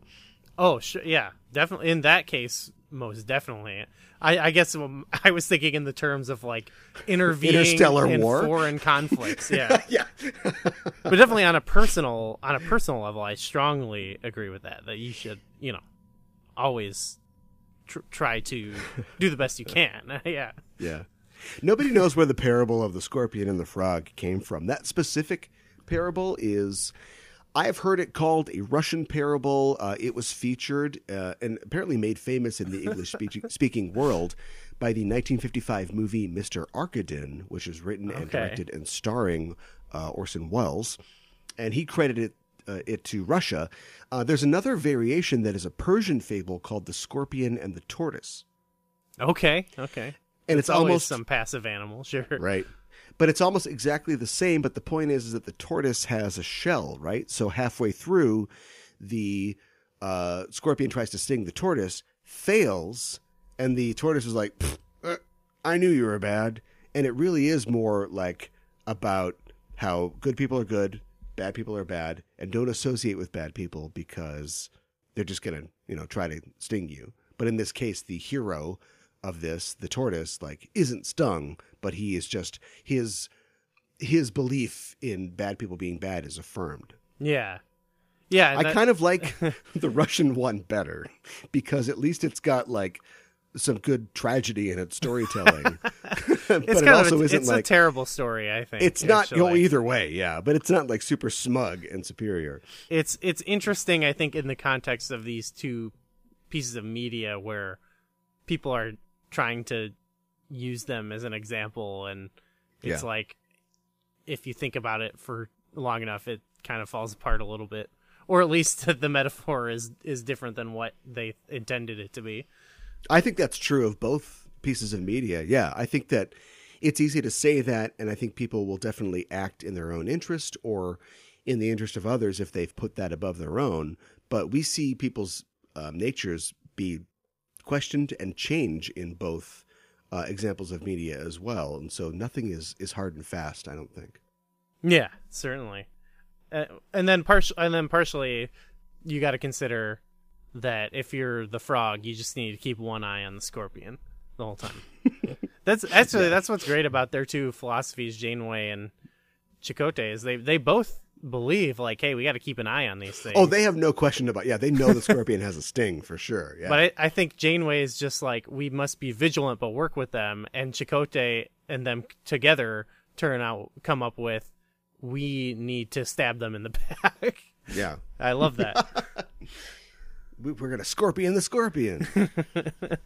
Who scorpions the scorpion? I love it. Something that makes Trek is the technology of their future, which sometimes facilitates what the characters are doing, but just as often is the actual complication they're dealing with. So on every show, we randomly pick from a list of Star Trek technology, and we add what we pick to the non-Trek media, and we subtract it from the Trek episode and see how each will be different. It's our technological exchange, and I'm going to pick on our list of 10 technologies from Star Trek. We've got phasers, we've got holodecks, tricorders, transporters, warp drive, replicators, communicators, shields, advanced medical tech, and androids. And I'm going to roll on my random number selector device. And there's no way nothing could screw this up, right? No. Not like last week. I got a 2. I got holodecks and holographic technology. Oh, interesting. Oh, not boy. What I expected. Me either. So, if a simulated experience and holodecks existed in the world of the Crying Game, how would it be different? It's my first thing with these is always just how would it change the plans? Like, oh, like Forrest Whitaker doesn't realize he's actually not talking to any people in the carnival in the beginning. Right. Yeah. Ooh, but that's not. Or Miranda Richardson is Stephen Ree's character. Oh. He just like pulls off like a hollow Mission Impossible thing. And yes, he's Stephen Reed. That's great.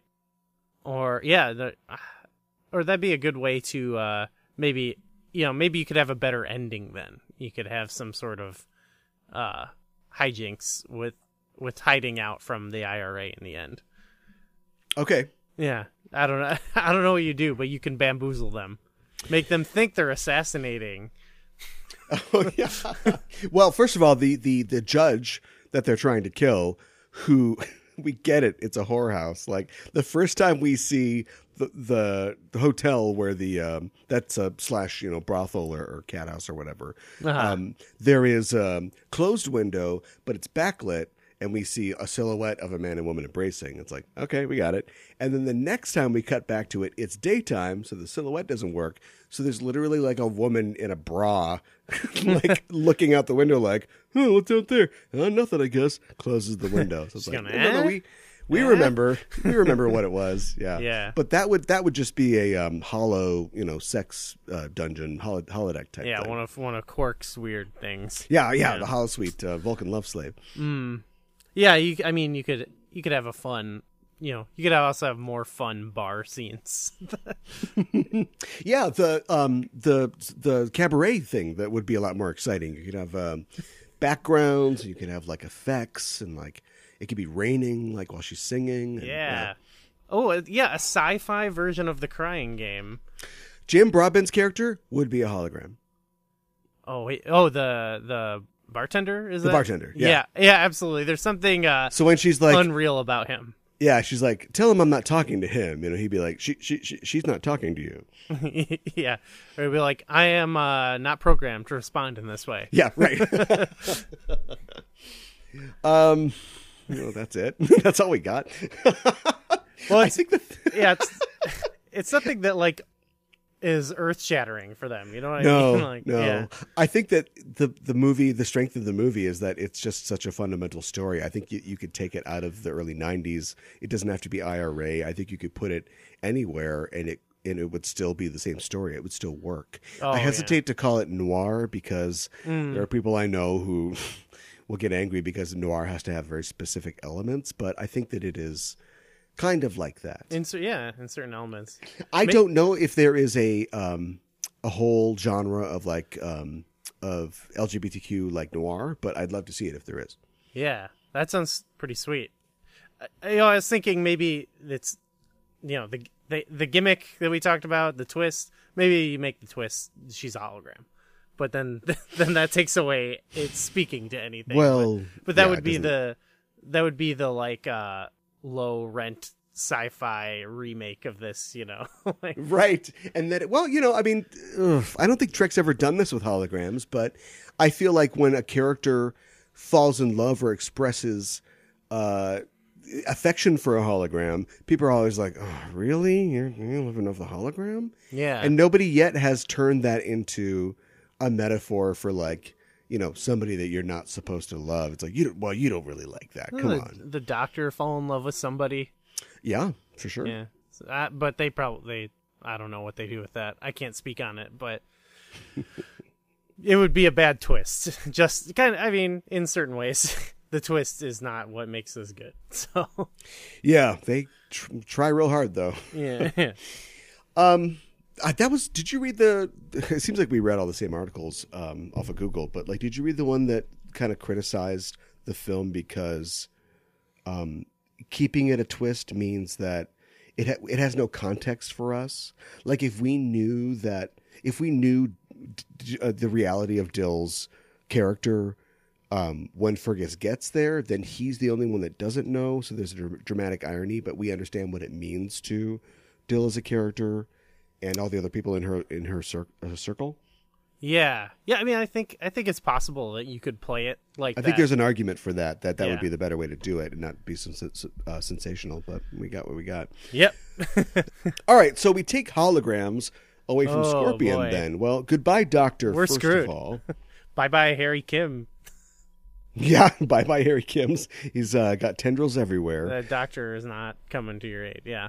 No Leonardo, which arguably means that Janeway never has her big brain idea about having an alliance with the Borg. Wow, yeah. I guess I didn't realize how much hologramic technology. I don't even know holographic technology. What are they? Holograms? They're holograms. So sure. The doctor didn't really think about it like that, but yeah, it's crucial. I've wondered too. I guess you could just have like a TV screen to like talk to other ships and stuff like that. But the view screen that we see is one of my favorite like subtle details of Trek technology is holographic. We can't when we look at it straight on day after day, we don't like really get an impression of it. But there are many times when they want to change the angle. It's not just looking at Picard's face, reverse angle, looking at a square. You'll get that shot where you get Picard and the view screen in the same shot. Picard's in the foreground, the view screen's in front of him. And on the view screen, the Romulan or whoever he's talking to, their head we see them slightly from the side. They are facing Picard. If it was just a flat view screen, we'd just see a flat face. But we don't. We see a side view of that person's face, which means that is curved or a projection, a holographic projection. I've never known that. I've never even noticed that, actually. Yeah, it's subtle, and they don't really call attention to it, and I really like it. Wow. That's canon. You're telling me that's canon. Well, I don't know if anybody's ever written an article on Memory Alpha, but if you just look at ship scenes, you'll see it. Yeah, because now they just straight up have the hologram, which I think is not as cool. Yeah, although they have that technology. I guess it makes sense to do. I either want them to do it or not, and I don't care. I don't need some twisted justification like they have in Discovery as to why Captain Pike doesn't like holograms or something like that. That's very prequel-y. That's a waste of time for me. Yeah. I think in general their lives on the ship would be more miserable because their recreation would be even more limited. So they'd probably be even more desperate in this episode too. Yeah, they're we got to take that way home if we got it. Yeah. A lot of checkers. They'd go into the Northwest Passage, I think, for sure. Yeah. Which I know, technically. Bad name, actually, right? Well, technically, and ironically, because of climate change, I think that, there are definite Northwest Passages now where you can, sail from one end of the continent to the other. But isn't it kind of ironic to call it that when explorers in, early times looked for this thing that didn't exist? They thought that they were easily going to be able to sail through this continent. And, you think Voyager would know their history a little better. Well, maybe, Meta, that's a great name. I thought it was just kind of a cheesy name, but now I like it. So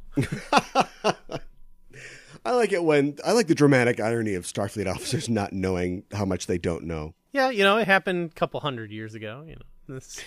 They detect this area and they're like, it's fine. There's just a bunch of quantum singularities in it. Well, that's never been a problem. Yeah. Borg they're allergic, probably. Borg allergy. They're all itchy, yeah. And when you don't have fingers, you've only got a little thing that goes back and forth. You can't scratch. Oh yeah, their little claw doesn't work. That's. I think we nailed it. We nailed it. Last week's exchange killed the episode. Actually, killed the episode and the film. And this week, just fine. Everybody's fine. Yeah, well, we enhanced one thing, and then we did kill another thing, I guess. Well, a little bit, yeah. Should we tell people what's coming up on the next episode of BackTrekking? Okay, so our next episode is I guess a bonus. It's a triple threat. Don't get people's hopes up. Okay, well, we'll see what we do with it, but we're going to be talking about the episode The Wounded from Star Trek The Next Generation, and how it relates, maybe is inspired by Heart of Darkness, which in itself inspired Apocalypse Now. So it's going multiple ways, which I think will be fun. Yeah, just a little light reading and a little light movie watching. Light, very light. And it'll be fine. It'll be Can we make a gentleman's agreement right now that we're not doing the redo, we're just watching Apocalypse Now? Yeah, okay. I'm so down with that. We don't want to do that redo. No. Stay out of that. No. So that'll be light and fun and enjoying for the next time that we come back. But that's it for this week's BackTrekking. Thanks for listening, everybody. If you like the show, tell a friend and follow us at BackTrekking on Twitter. And also tell us what you think that we should check out in future episodes. Gooey, tell the people where they can find you online. Find me on Twitter at GUIFame. Check out from their virtual theater. As you mentioned, we're going to be talking about Sonic the Hedgehog in the impending week. So we're pretty excited about that. So it's going to be fun. Nice. And I'm on Twitter at K-A-1-I-B-A-N. That's Caliban on Twitter. And Enterprising Individuals, by the time that you hear this, will be up and running. Our first supplemental episode will be out, which is a companion piece to our premiere episode on which we talk about Captain's Holiday, the TNG episode. So you can check that out at EISTpod on Twitter or at enterprisingindividuals.com. That's it for us. We'll see you soon. And until then, keep on trekking.